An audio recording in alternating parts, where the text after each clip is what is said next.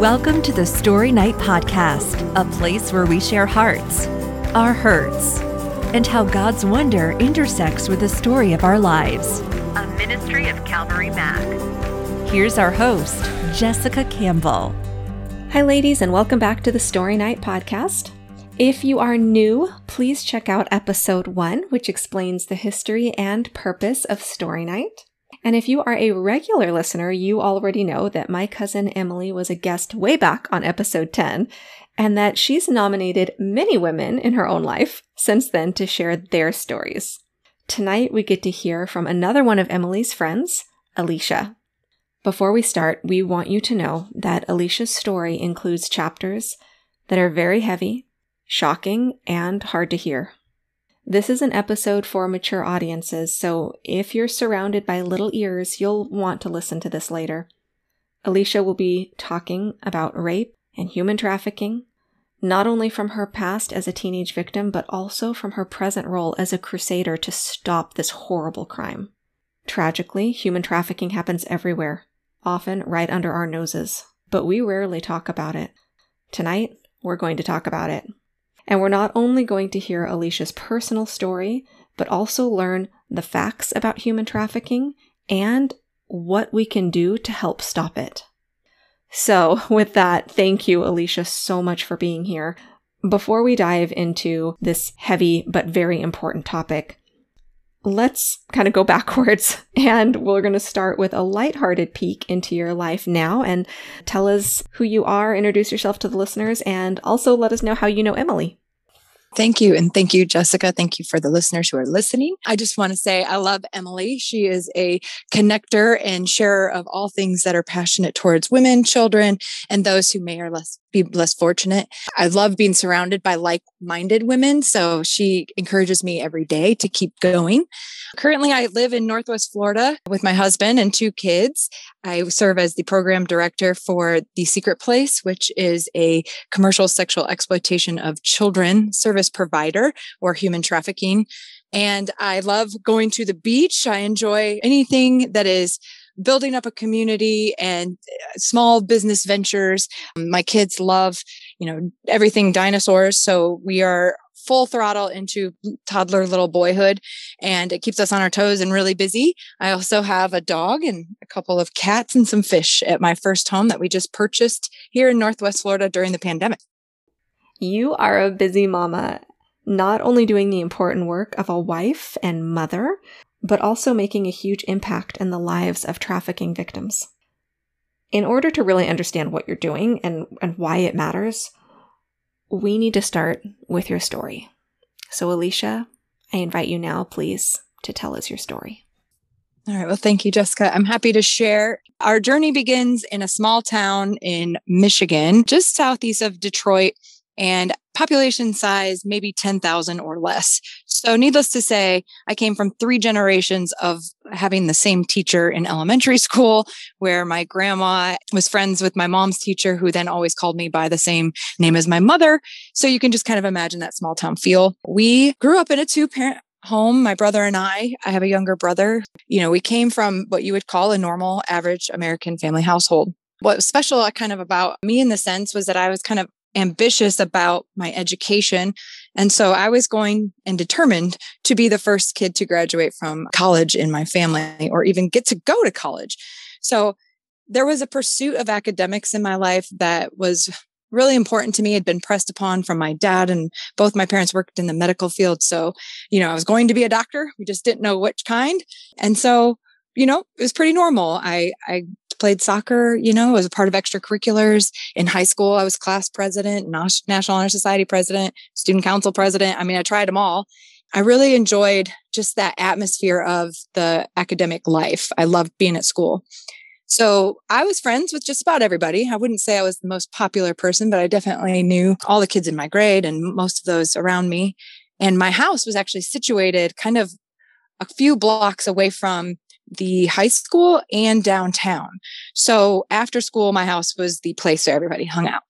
So you'd think, right, for someone who had this much support and family within a 30-mile radius in every direction, that with the close-knitness there was, you would assume that you couldn't get away with anything. And for the most part, that was true. But unbeknownst to me, my parents, the staff at our school, we had a predator posing as a coach who satisfied the boys varsity high school track team. And he had been a coach for probably 4 or 5 years before I gotten into high school. And I noticed he kind of had this like clique around him, this group of boys and girls students who kind of just doted on him, thought he was the best. This coach would provide meals for kids. He would help them get rides to appointments. He bought them phones if they needed one. And he liked to call it kind of his charity work. So this had probably been going on with a few of my friends in my grade for a year or two before I sort of caught on to what was happening, because what happened was thrown right into my face. You see, at the end of the school year, my junior year, as we were pressing on to where we're going to college, I mean, I had a full ride to Michigan State on academics, and I was bound and determined to be, a doctor. And at the end of the year, to celebrate one of our state track meet wins, the coach had a barbecue at his house where he invited the parents and faculty and the kids and just to hang out. This was totally normal. This man lived 7 blocks away from where I lived. Our parents had all joined us, to celebrate. And at about 8:00 at night, he sort of told the parents, "You can go home now. I'll take care of the kids and kick them out at 10:00. And so just like that, the parents sort of said goodbye to everybody and left, where there was about 12 of us who were all sort of left behind, this mix of seniors, juniors, and sophomores. And he invited us all down into his basement, where he had set up a TV with video games, a pool table, foosball, and he had a bar that wrapped around the side. And there wasn't any alcohol in sight, but at that time during my life, like I was looking for some flags. I didn't really feel uncomfortable yet. It seemed like everybody else was kind of comfortable and had been here before. And all of a sudden, we're sort of gathered around in this basement when he says, "Hey, I've got a video for you guys to watch. Sit down, but I don't want to be responsible for pushing play.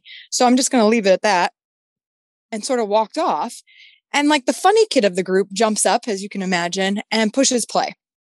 And we are all forced to watch this homemade child porn of 2 of my friends. And at the end, like clockwork, because you really can't make this up, these 2 main performers in our video, my friends, walked down the steps into the basement, and it was like the party began. The lights went down, the music went up, and he opened the bar. And it didn't matter if you were drinking alcohol that night or not.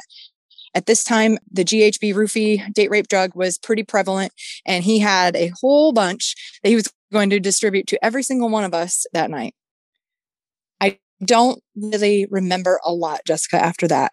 There's a few really pinnacle moments of my memory where I remember like trying to leave at some point to go pick up a friend, and they told me, I was too drunk to drive, and I started laughing and I was like, whatever, and then they ended up getting a ride. So it wasn't a big deal.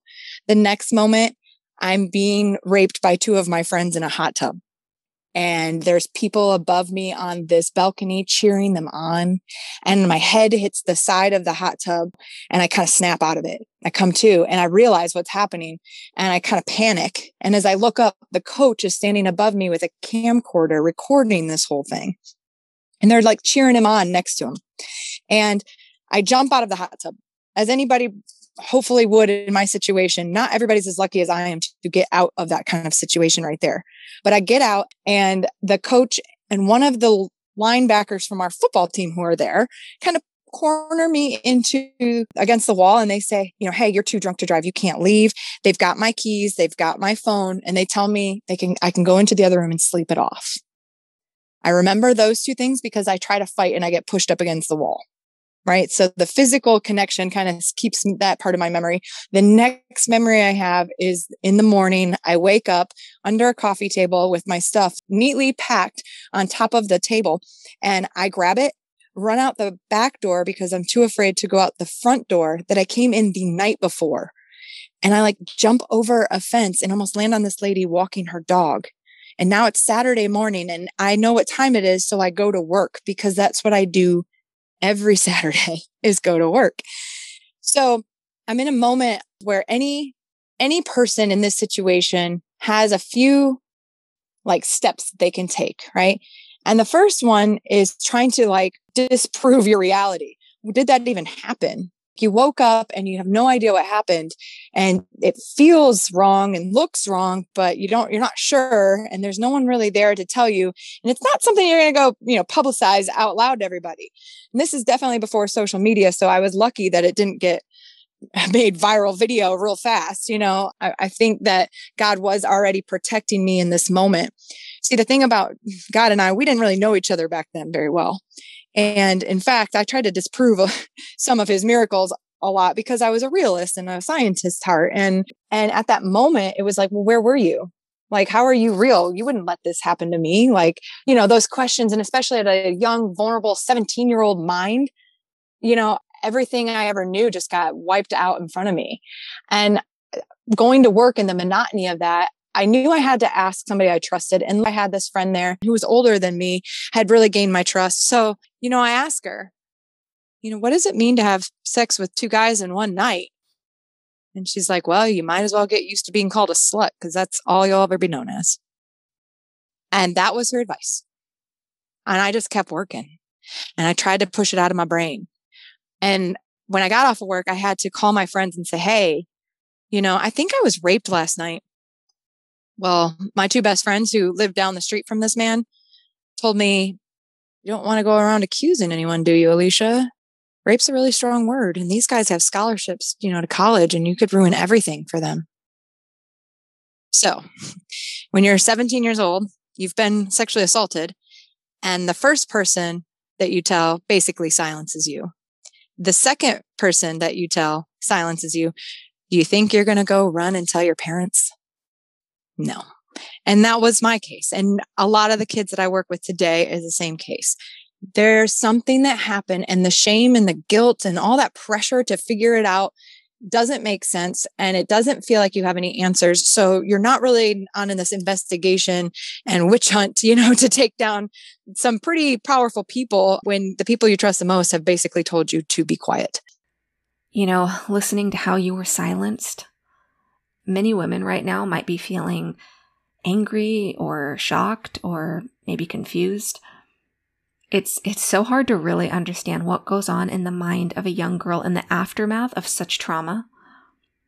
The tragic reality is that so many children and teens are silenced, just like you were, when they try and tell what happened to them. And often these are not isolated events, but tragically just the first domino. That was certainly the case in your story. So will you tell our listeners what happened during that summer after your junior year? Well, I got invited to these parties. I was expected to perform. And then at the end, I was told to be quiet or else. And my rapist came up to me one day and just says, we're cool, right? And I looked at him and yeah, we're cool. Not really understanding, but kind of knowing full well what he meant, because he was about to go to college and he wanted to make sure my mouth was shut.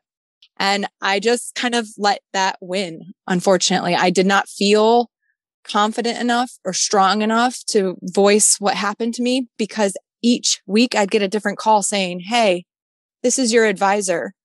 We've heard about your reputation this summer. We're going to ask you to step down from your club position.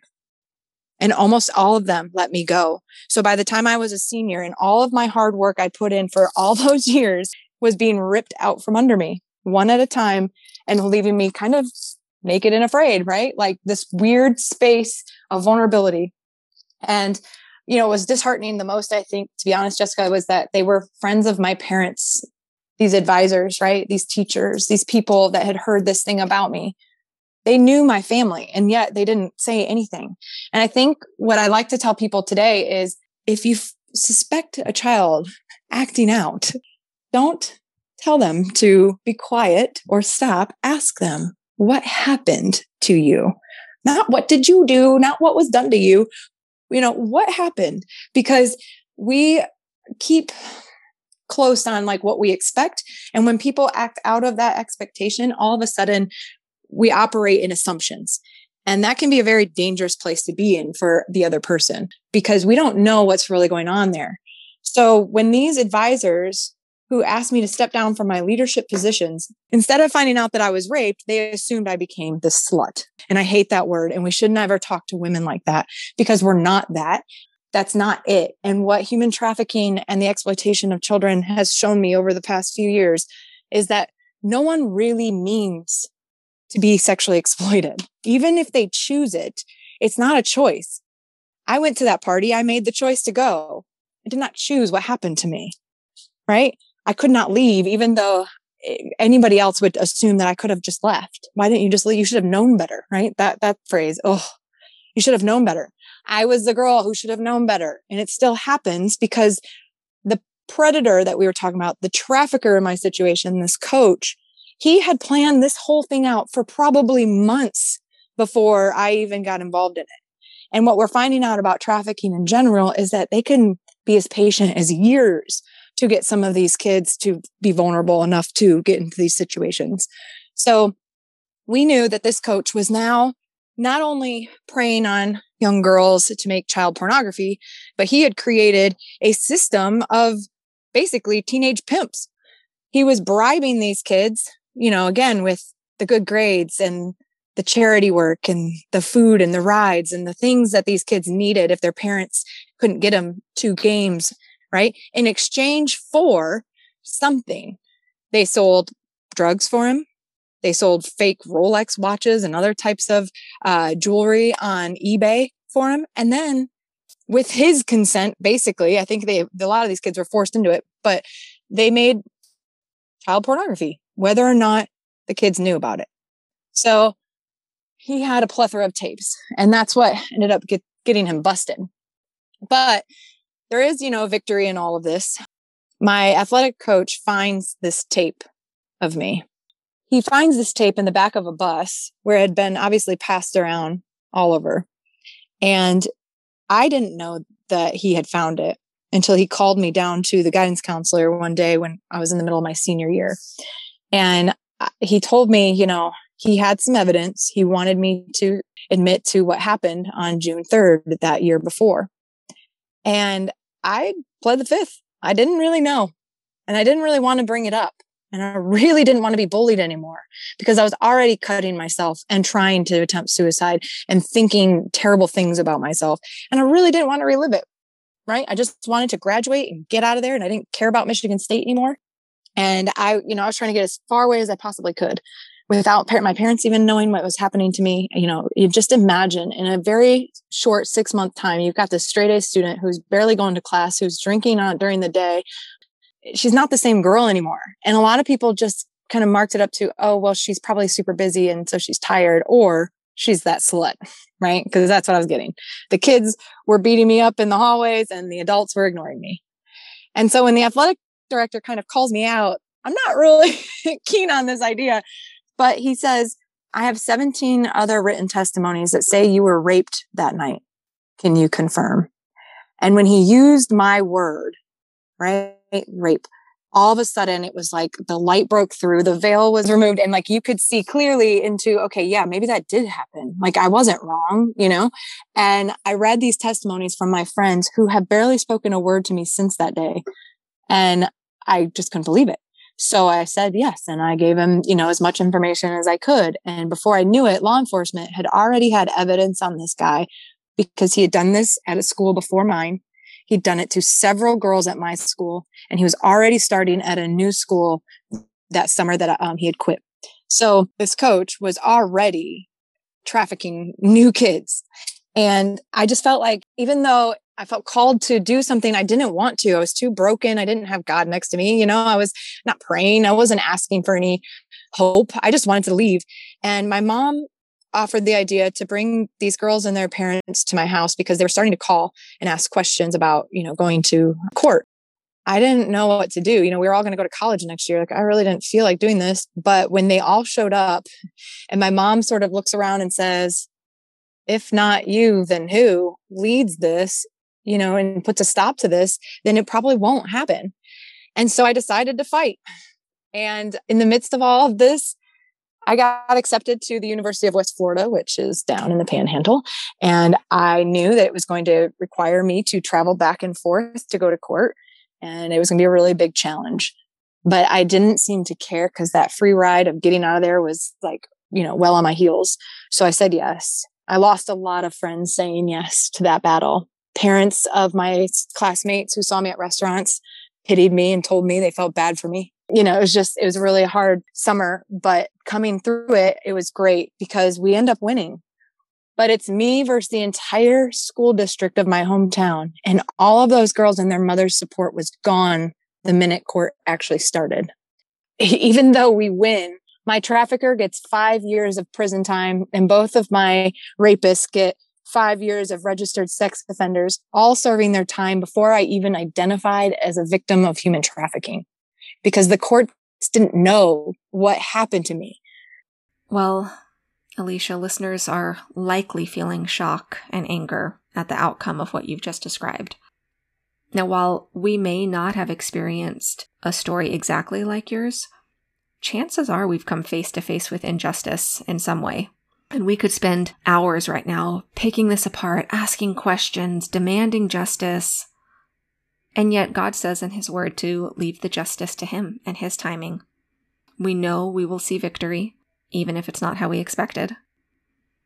God had a great victory planned for your story, but there was still such a long road ahead of you.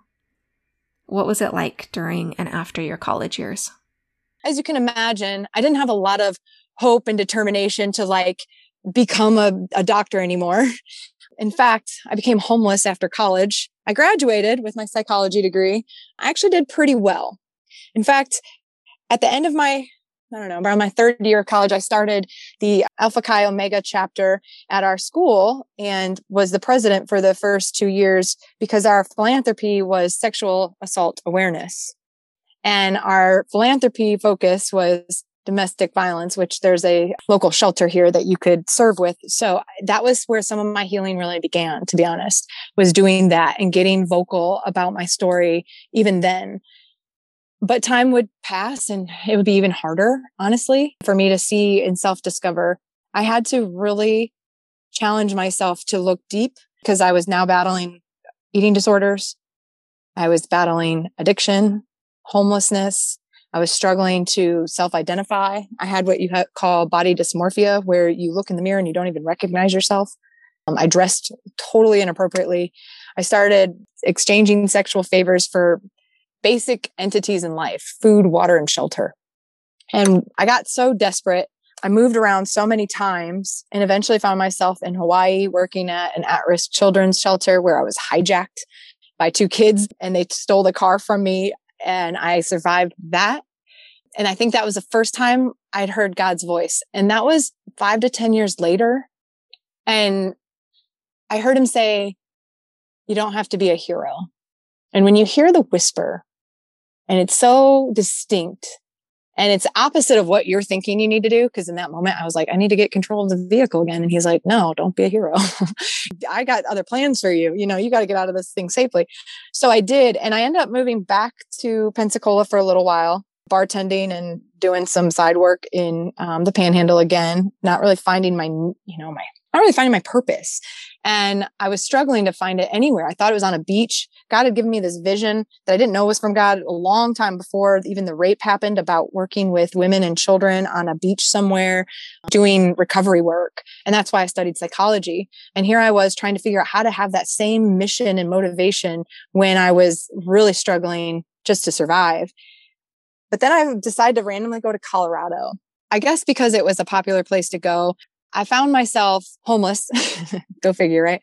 Trying to figure out how to get a job and how to live, and knowing full well that my brain was set to be a doctor, right? And knowing I was an A, B student in both high school and college. So for me, living on ground zero didn't make any sense. And so I started to get kind of angry. And I made a promise to myself, if I could work for 1 year straight without a day off, I could get myself back where I needed to be. And so I did that. Somebody felt bad for me, I think, and they gave me an admin position at this shipping company in Denver, where I worked Monday through Friday, 8 to 5 without taking a day off. And then I also picked up a side gig bartending, and I worked Saturday and Sunday every weekend. And so I worked for a whole year without one day off. And I got myself my master's in international psychology. And I received my full-time yoga instructor certification all within that same year and a half. It was the most insane time of my life because my schedule and dedication kept me so focused. There was no time for anything else. And before you know it, I opened a yoga studio. And in doing that, I met a man who challenged everything I knew about myself. And as hard as I pushed him away, he wouldn't budge. In fact, he kept saying the word potential, and I hated that word, but he kept saying it like, you have so much more to offer the world. How come you're stuck living in this cycle? You know, why are you thinking you're not good enough? Why is your self-worth based upon your actions? All these things. And I started to realize he might be the one that God had set out for me. And so we decided to start dating. We dated. I graduated college for the second time. He proposed. I couldn't believe he proposed. I almost told him no because I was afraid that I would ruin everything. And then that moment I hear the God going, yeah, just say yes, like just do it. So I say, okay. And we pack up all of our stuff and we move back across the country to Northwest Florida. And I'm trying to figure out why I'm supposed to be here. I keep moving here. I went and visited beaches in Australia and Fiji and Hawaii and California. I've been all over the coast of Florida, and I kept finding myself back here. And so we arrive. I think this is 2014. And again, I'm kind of homeless, but I've done this before. So I feel like really educated and smart about how to, get out of homelessness now. And I get us out in 6 months and we've got our own place and we're kind of just like figuring out the world. We didn't know what to do. I didn't know what to do. I tried to apply for jobs everywhere. No one would hire me. I'm like, why can't I work with a master's? What is going on? And I knew something else was happening because I kind of felt the ground shake. When no one would hire me and nothing was going right, and as far as my career, I got down on my knees for the first time because I heard somebody say in a different way, instead of asking for what is your purpose, they said, get down on your knees and ask God for what breaks his heart for you. And I just thought that was like insane of a thought. So I tried it. And when I got down on my knees and I hear that whisper again, that one that I recognized from before, and he says, find my missing children. I just started crying because I didn't think I could have kids. I was told that because of my promiscuity in my past, and I needed to start IVF treatments early, I was family planning, and to find my missing children, I was like, this means I'm not going to be able to have my own kids. Like, that's what I thought. No, Alicia. It meant you will have your own kids and you will find other kids. Those other kids began on a trail starting as an adoption worker. My friend hired me at Bethany Christian Services, which is a national organization. And I started doing a lot of research and getting myself really educated in foster care. I didn't know much about it at the time, and I really wanted to know. And I loved home studies, and I got to meet the families and, all the instructional designing of their nurseries and, all this stuff that was just so fun about family planning that I wasn't really doing yet. And so I sort of asked my husband, can we try to have kids? And he's like, sure. And then like the next day we're pregnant. So baby number one's along the way. And I get invited to this missing children's memorial walk as an adoption specialist. They really just, were inviting the community. So I go and I meet the head of search and rescue. His name is Brad Dennis here in Florida. And he and his organization, he co-founded with Class Kids. They do search and rescue like nationally. So when the Amber Alert goes off, like this guy and his team go out. And I just thought that was incredible to meet somebody who did that. And so he actually invited me to meet this other person who was about my age. She was a young girl who was considered a human trafficking victim. And the first time I heard the word human trafficking, like, what is that? So we go and get some coffee and, she's covered in tattoos. She's chain smoking and you can tell she's had lots of dental issues. And I could just see all of these signs of, the way I was headed, honestly. And so when she told me her story, and it felt like I was reading my own book, the characters were different. The setting might have been different, but the plot was the same when it came to my story. Hers just didn't have the happier ending. And I just couldn't stop thinking about how similar we sounded. So I started looking up human trafficking, and I went, down the rabbit hole. And you want to be very careful if you go down that rabbit hole because you get stuck. But I started to identify, and healing started happening, and things in my brain started to change, and habits I had started to disappear, and new ones were being formed, and new thought processes were happening. And before I knew it, I couldn't stop talking about it. I was probably the loudest person in Pensacola from 2015 to now, probably, that just kept talking about it and telling my story, because what happened to me was called human trafficking. That had to be just the most pivotal moment for you to finally have a name for this traumatic event so many years later. And in the midst of all of that, what was your relationship with God? How did it grow from hearing that very first whisper to where it is today? Well, after getting on my knees for a different reason, a different purpose for the first time, it felt like there was this quiet afterward. And I had to reevaluate what I was trying to do. I had to battle the addiction, right? I had to battle this sense of self-worth that constantly left me in a self-fulfilling prophecy of not worthy. And so once I heard that missing children voice, I became really loud in advocating. And amongst the crowd was the head pastors of Liberty Church, which is one of the mega churches in our area, but they're actually an international network. And the head pastor, Kristen Lipscomb, sort of picked me out of the crowd and said, "Hey, I see what you're doing over here, trying to raise money and awareness for anti-human trafficking. Would you be interested in being the program director of our Safe House?" They already had the house, right? And I couldn't pass that opportunity up. And it was a very difficult decision because I was already creating what was the chapter of the Dream Center, which is also a national organization, nonprofit. So we had the Pensacola Dream Center launching. I had already started to really get passionate about Christine Caine and just her movement with A21 and, being a nameless orphan to this spiritual leader and influencer on a global scale. And now she's doing this thing that helps people like me. I wanted to aspire to be like these women that were in front of me. And in that, I had to start severing relationships that were no longer feeding me. And I had a lot of friends here. Remember, I went to college. I was gone for a while, but I came back, and I didn't just change overnight into this Christian woman, right? Even though I wish it was that easy. I actually had to pull out my journals from 10 years and process them and see that all the lists that I had been praying about a man, actually God had delivered something better than I had created.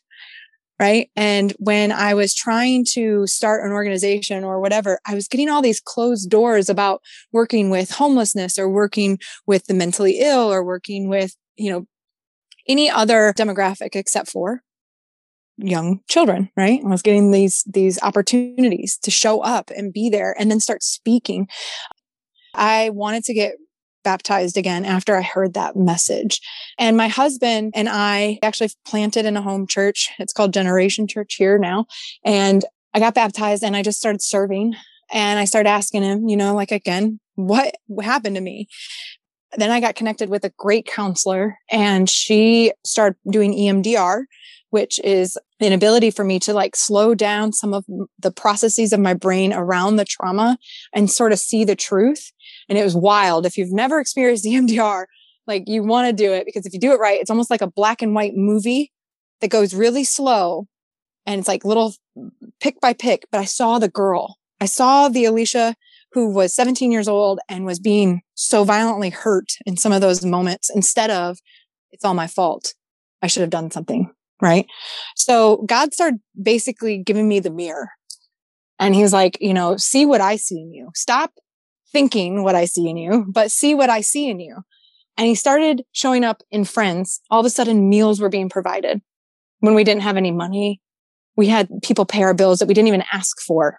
When we were struggling to figure out how to get into a rental property from being homeless as a married couple, he like forgave in our taxes. I remember it was so funny. Like Brian, my husband's business, I prayed for this specifically. I was like, Lord, pray it was a mess up on Brian's business because we owed money and we didn't have any money to give for our taxes one year. Right. And it came back like 2 weeks later that they had overtaxed him. And so we got, money back. And it was just like, he just started showing me tiny miracles.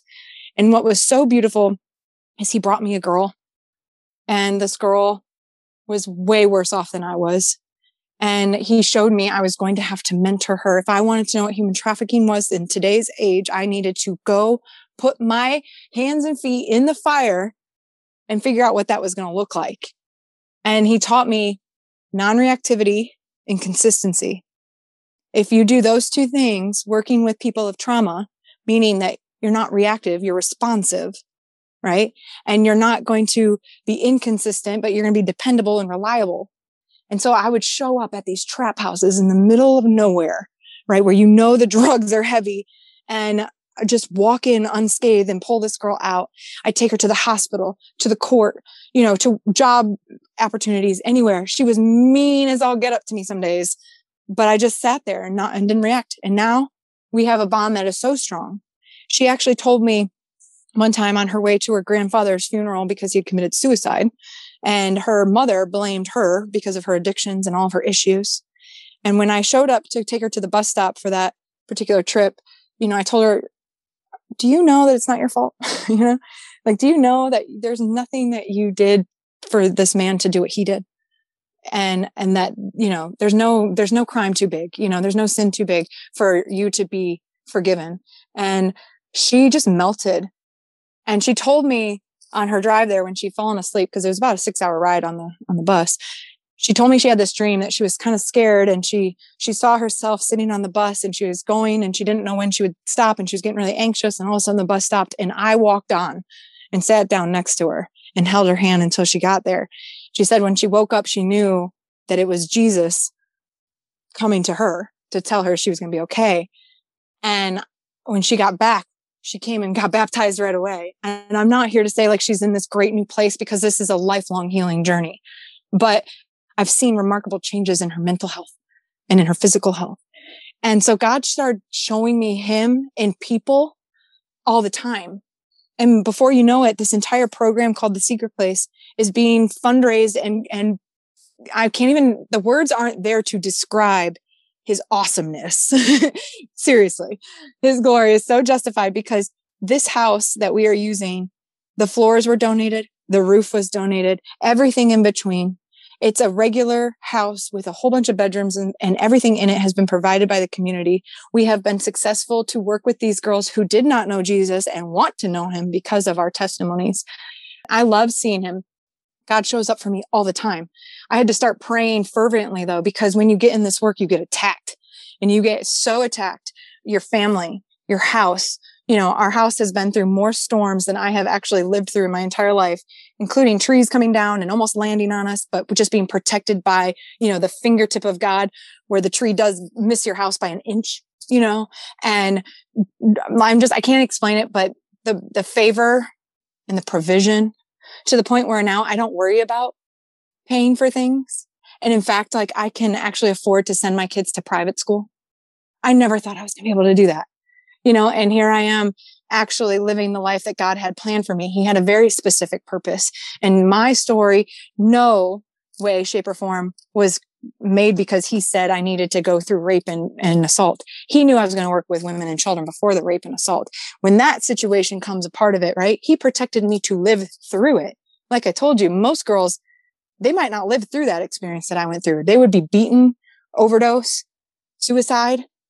Those are the 3 leading causes of death for the kids in human trafficking. And they happen within 7 to 10 years of their first event. So most kids don't live to see their 21st birthday. So I'm here. I know my story is so important because it provides hope. It gives people the opportunity to see what it takes. I call it shucking oysters, when you have to dig in and you cut everything off and you just focus and you keep shucking until you get down through that pile, right? And the idea around it is that there is greener grass on the other side, but it doesn't mean that, you have to waste this time in the present. Presently, it's healing for me to tell my story, but it's also really healing for me to just hang out with my kids and watch, Blue's Clues or whatever. I'm starting to realize that God's love for me has nothing to do with my acts of service. That's just a gift that I like to do. I thought it was something that I had to do in order to get into heaven, and it turns out that it's one of my gifts. So I give myself patience over pride. I hear the Bible in so many different ways now that speak, I don't know, just differently to me than they did before. Before, I thought it was seriously a list of things you had to do in order to be a good person. And now I realize being a good person isn't good enough. I cry on my way to work, asking for the ability to be the vessel in the hands and feet of Jesus. Make me more like you, God, because I clearly am not good enough to do the work that you can do. But let me just try, for this many hours. And if I wake up tomorrow, then we must have had a good day today. And that's kind of what I tell the girls we work with now, right? Are you okay just enough to put your head down at night, to trust God that you're going to be okay tomorrow too? And if you can do that, you can show up. And if you can show up, you don't have to participate, but you might the next time. And if you participate, watch what happens next. Right. And God writes all of our stories differently, but he is threading this beautiful tapestry. And I love watching my community grow around that. We're only getting stronger and stronger, and more organizations are popping up that want to help survivors as well and do awareness and prevention. And all of a sudden, this conversation that was so hard to have before is actually really easy because people are starting to get it, but I think God's got to do a lot more waking up in people's hearts. I really do think he's got to break more hearts in order for us to understand what's going to happen next, but to not fear that broken heart, to embrace it, because it means that there's going to be so much more to offer through those works. And so it's easy to get mad at God and tell him he wasn't there and all the things, but now he's like my best friend, It's amazing to hear you describe the transformation in your life and how God is using your story to find and help his missing children. I know listeners are being called to help, but we need to understand human trafficking a little bit better in order to actually make a difference. So I was hoping you could educate us all so that we know what it is and we know what to be looking for. Maybe even just starting with the actual definition of human trafficking. The definition says human trafficking is the exchange or trade of person through force, fraud, or coercion via maybe sex or labor. There's other forms of trafficking like child soldiers and involuntary domestic servitude and debt bondage, which are all very prominent in third world countries and other countries overseas. But here in Florida specifically, and across our nation, we see labor and sex trafficking. And what used to be thought of as like the kidnapping from, the store and you're taken by the person in the white van and fed candy, stranger danger, all this stuff. So even though you have potentially the opportunity to be kidnapped, it only accounts for 1% of human trafficking and how people and kids get brought into this lifestyle. It's actually much more seductive and smoother like my coach, where we're talking about he had groomed us. He had focused on us. He gave us points as a value. Like, let's just say, Alicia's a 10 out of 10, so if you record her or let me record her with you, right, then I'll pay you out for that. And the kids never have to even know that it's happening to them. We now know, as far as in this field, that though not every child becomes a sex worker when they're sexually abused as children, we know that 90% of sex workers or sex workers in the industry were actually sexually abused as children. So my point is that it's kind of that theory on when did they become a sex worker? When their mom was raped, when they got pregnant, when the baby was 18 months, the first time she was molested? Is it when she's 5, 12, 16, or when she's 24 and she's working on the street now because she can't get a job anywhere because she missed her chance in life? it happens so quickly, but yet so undercover. And because of the shame and the guilt and all that stuff that's wrapped around it, it's so evil that we just sort of dismiss it because we don't want to look at it. And when we see these kids with these really maladaptive behaviors and they're acting out and they're getting, really emotional for no reason, it seems like, and they're physically violent and they're addicted to drugs. Like, why? Because what we found out is when people are sexually exploited at even a very young age, it travels with them the rest of their life, right? Our body was designed with a purpose. And when that purpose has been manipulated and degraded, it affects everything we do. And so now we know a lot more about human trafficking on a global scale. We know that the United States has the highest demand. We have an issue here in our country with pornography. Even way back then with me, in the VHS tapes, now Pornhub was made free for anybody who wanted to sign up during 2020. I think that right there should stop people in their tracks and check in with their families. What's it like? Because if we're allowing that to teach and dictate how we act sexually with one another, we are in a world of a lot of trouble coming forward. Here's why, right? We know that women specifically who have been sexually exploited, by the time they're 20 years old, most likely will have encountered not only sexual assault, but STDs or STIs, unwanted pregnancies, miscarriages, and other pelvic issues, right? Before they're even 20 years old. So right there that that's a lot on the human body. We're literally killing our bodies with sex. And the amount of manipulation and the drug addictions and the things like that come with it create this lifestyle that's a $150 billion industry every year. That's more than your Starbucks, Apple, NFL, all of those Fortune 500s put together. No one compares to this world-leading criminal industry. And we think, well, a trafficker, okay, yours is a coach, but are they all like that? Yes. They're usually in positions of power, because they have to have some sort of credibility to cover their tracks. There's a lot of confusion about how a child gets into this. And, my story was unique in one sense, but it's not. There's a lot of issues. We call them the adverse childhood experiences that lead kids into this lifestyle, meaning that there's something at home that they're not getting, which is either, your basic needs, food, water, shelter, or love and attention. And even though the ACEs, those adverse childhood experiences, do all add up, there's 10 of them. There's mental illness and parent incarceration and sexual abuse, physical abuse, emotional abuse, neglect, addiction. And for us to not recognize that child as a golden opportunity to actually wrap our arms around them and love on them versus getting them attention for not showing up with the proper whatever they didn't, bring, their uniform, their pencil, these are the kids that are getting in trouble for tardies and absences. And somebody should have been checking in to say, what happened to you?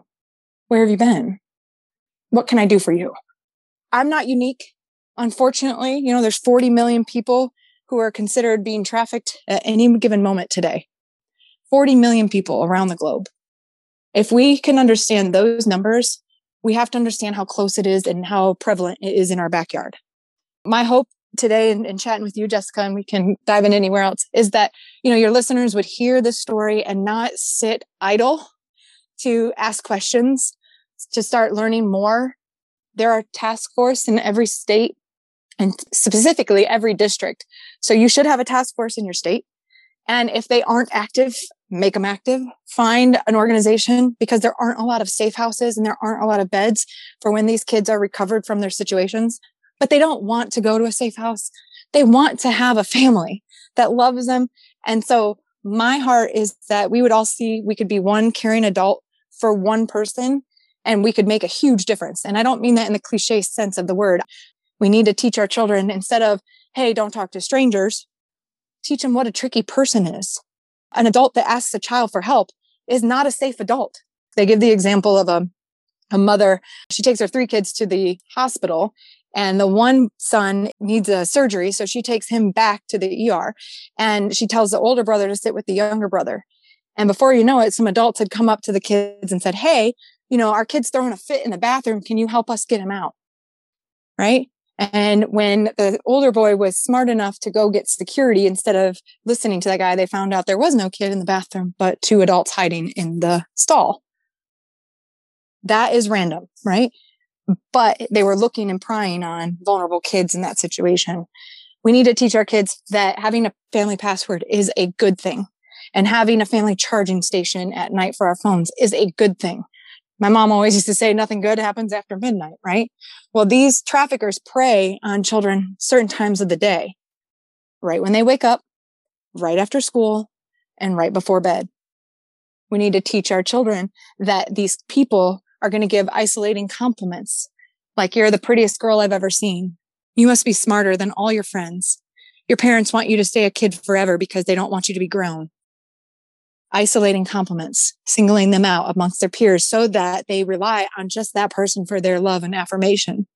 And then those compliments keep coming, and they're fueled with gifts and expensive items for no reason, or potentially Bitcoins for an exchange of a nude picture. And they're asking these kids to perform. We found out that almost every girl between 9 and 14 years old who has access to social media has been asked for a naked selfie. About 75% of those kids that we asked actually gave it back, meaning the majority of our kids are sexually exploiting themselves or are being sexually exploited online. So if we know that, we need to be in control of it. And so we definitely need to have some conversations, not just in the family, but in the churches and at the schools about this, because it's just so prevalent, and it would be ignorant of us to say it doesn't happen here. Absolutely. And yet we do it all the time. We fall for the lie that it can't happen to me or my loved ones or my community. It could never happen here. So I want to give you some time to offer listeners practical steps to help stop human trafficking. But before we do that, Alicia, would you take a moment and speak directly to the ladies listening who share your story? You can talk to them in a way that no one else can, because you get it. What words do you have to offer them? First of all, I want them to know that you don't deserve it, that it wasn't a thing that, was supposed to happen. I don't think God lets things happen like that. I think the enemy dresses up very provocatively and entices us in ways that make us feel special. And then he just spews his arrows all over. And while we're in a moment of grief or an act of violence, God is there literally putting up hedges of protection around you in those moments. Number 2, I would tell you the only way to heal from these moments and these things is to expose it. Because the first thing you want to do is harbor it and protect it and bury it. And that's just what the enemy wants you to do with it. So you have to expose it, whether it's to one close confidant that you have. Maybe you just write it in a journal for the first time, but put a name to it. And then, like what I do with all of my things, I burn them. Things that no longer serve me, I get rid of. And it's sometimes like that is kind of in a more, ritualistic, like we totally take all of our regrets on pieces of paper and then we throw them in a fire, right? I mean, that's something you can do for you. Counselor is what I recommend. The EMDR is a huge benefit if you can get even free EMDR services from a health clinic. Being brave is a two-sided coin, right? On one end, you have to go through something hard in order to have courage. So you know that their battle is before you, right? But on the other side of that coin, your story is actually the instruction manual for somebody else's survival guide. And when we notice that and we expose that thing, we start to build this confidence that we didn't know was there before. And Jessica, I'll tell you my third thing is stand in front of your mirror with your arms out like a cactus and press your chest up towards the sky, because it is the physical sign in your brain. It's your body's display of confidence. So when you pull your shoulders back and you look in the mirror, the endorphins actually start signaling in your brain that you are a happy, confident, positive person. And even if you don't feel like that, it's physically impossible to be sad when you're smiling. I love this. Listeners, I hope you're all smiles right now. It just amazes me how God created our minds and bodies in such an interconnected way. So now, Alicia, you've told your story. You've shed light on the darkness of human trafficking. You've spoken directly to victims. Now, for our final section of this episode, what do we do about it? For the women who have just had their minds blown and have learned so much, what do we do? How can we make a difference? Those people I encounter every day. So hello, blowing your mind is my favorite thing to do, honestly, because if we don't, right, then God's not doing what he's called me to do. And that is to wake people up and find missing children. Right. And so we know these kids are hidden in plain sight. So it's very much effective to, like I said, have the first thing to do is talk to your own family. Like, don't make it about the global issue of human trafficking. Prevent it within your own family. Go home and survey your kids. Their unsupervised screen time, I know, has probably a sexual ad in it at least every 30 seconds to 1 minute. It's just whether or not they have access to it. And for those parents, we talk about parental controls on the cell phone. Well, there aren't enough parental controls to detect a liar, a person lying about who they are. We can't stop an adult from interacting with your kids unless your kids are aware of the scripted language that I was, sharing earlier. So those people who have that instance, if it's your own kids or nieces and nephews, grandkids, do that first. Then, like me, start the research. If you don't believe me, right? There's PolarisProject.org that has the national human trafficking hotline and all the demographics and statistics about where human trafficking is. So you can actually look up your own zip code and find out how many calls to the hotline have been over the history of this entire organization, which I think is about 10 years now. And then, like I said, find out what services like at school or a library or anything that has, if there's educational information out there and available. If not, demand it. Because one of the things that we're trying to do here is just give libraries some literature and some education on what human trafficking is. Anywhere that kids hang out, traffickers are hanging out. Whether we like it or not, they're at the skating rink, the mall, the movie theater, all of those places. That's where Boy Scouts, Girl Scouts, volleyball club, youth group, they're there, right? So they're posing. So I would just really take inventory on kind of who you hang out with, do your assessment. What are they involved in? No one's going to come up and tell you, yes, I'm a trafficker for your information.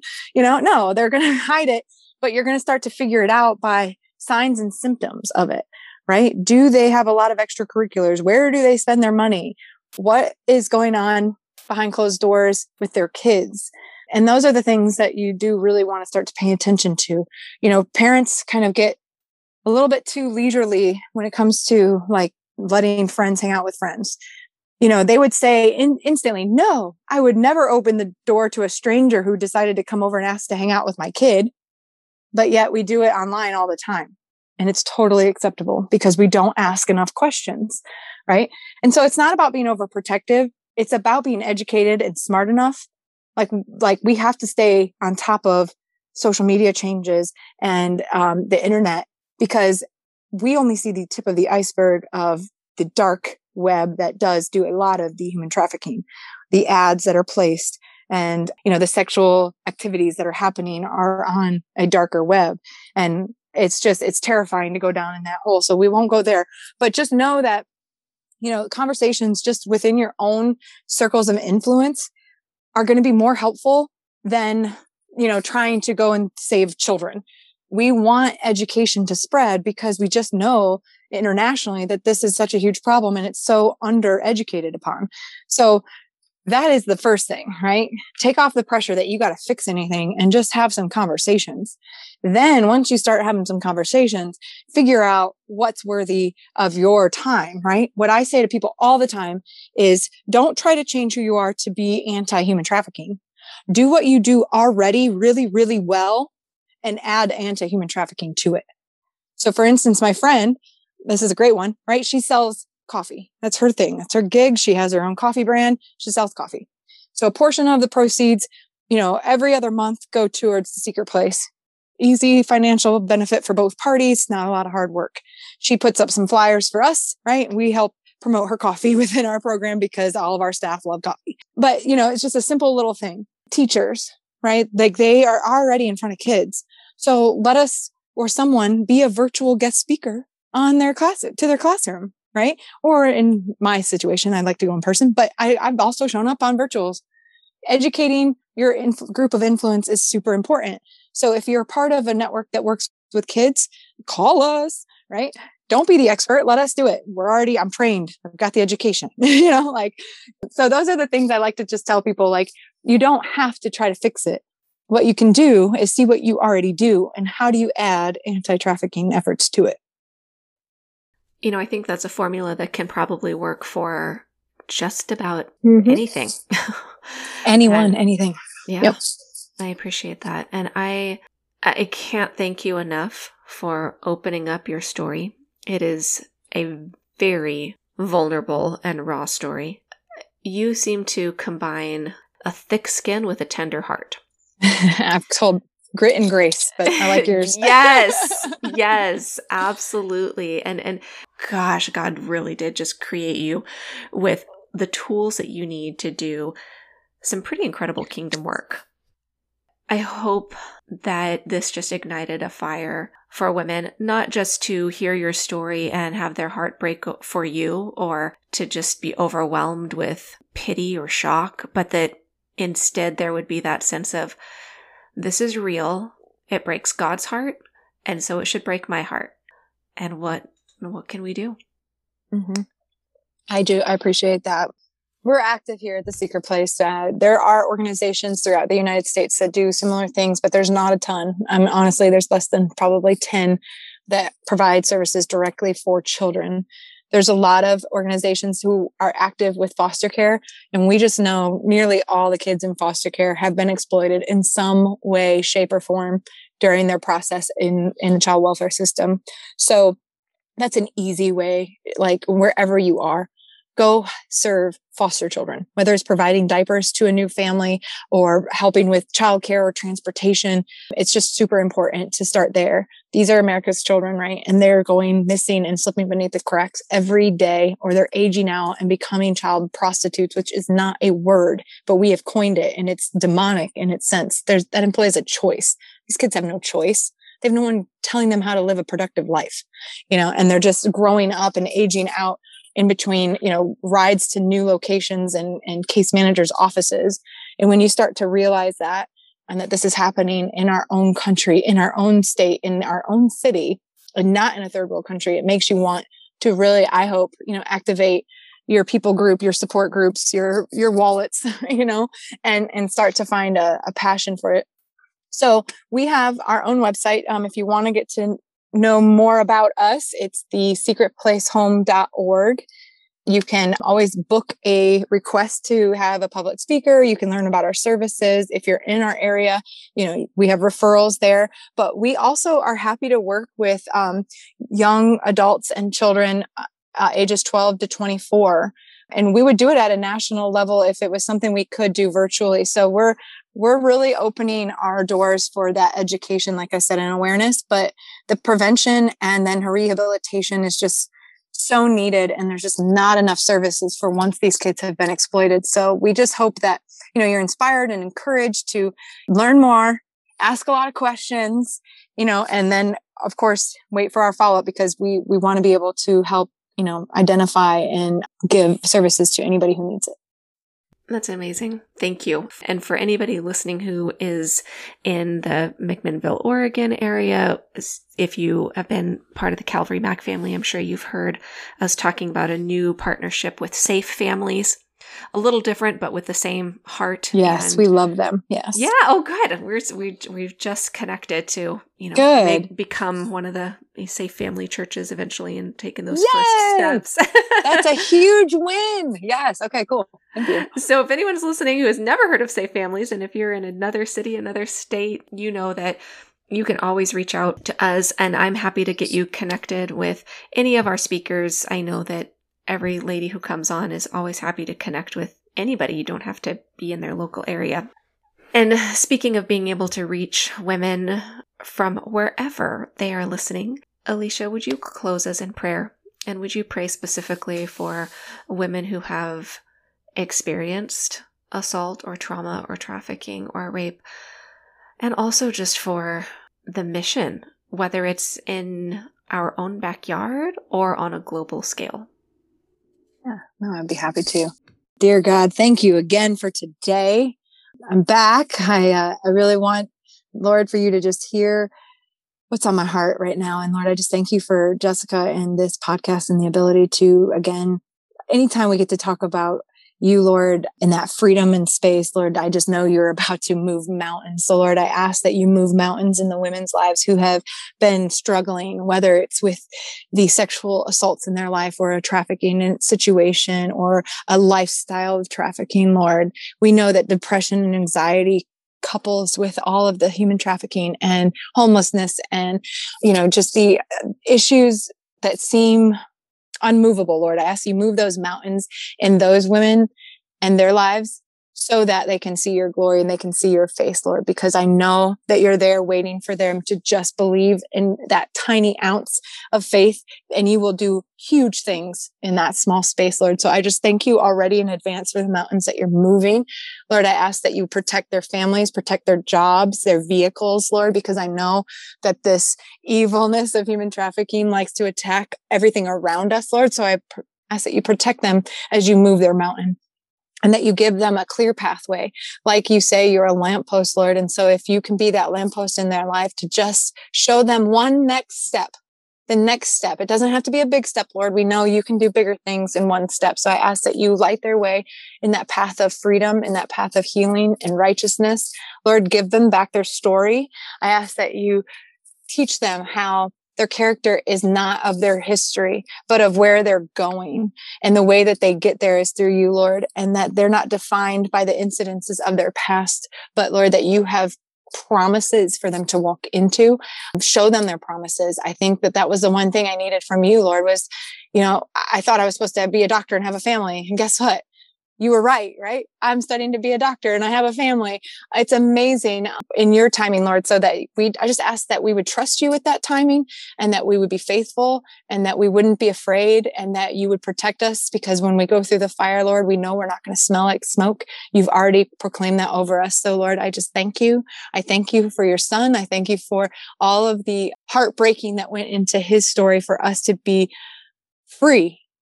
To truly be free, right? Jesus absorbed all of those sins that human trafficking covers, and you still set us free through your son. So I thank you for Jesus, and in Jesus' name, amen. Amen. Thank you. I thank you so much. Thank you for everything that you're doing. Just praise God that he gave you your story back. I love that phrase. And it is incredible. And I hope that this is an encouragement for women who are still feeling like they're maybe in the darkest part of their story or a very broken part of their story. God is not done writing your story, and he can give it back, and just watch what he can do. Yes. Listening for those whispers. Ladies, I pray that you were just passionately encouraged with this episode, and that you are blessed this week, and that you're ready to start your own healing or start helping with somebody else's healing. Thank you, Alicia, for being here. Thank you, as always, Emily, for another amazing connection. And thank you, ladies, for listening to this episode. We hope you join us next time for our next story. Good night, y'all. The Story Night Podcast, a ministry of Calvary Mac. For more women's stories, visit calvarymac.com/women.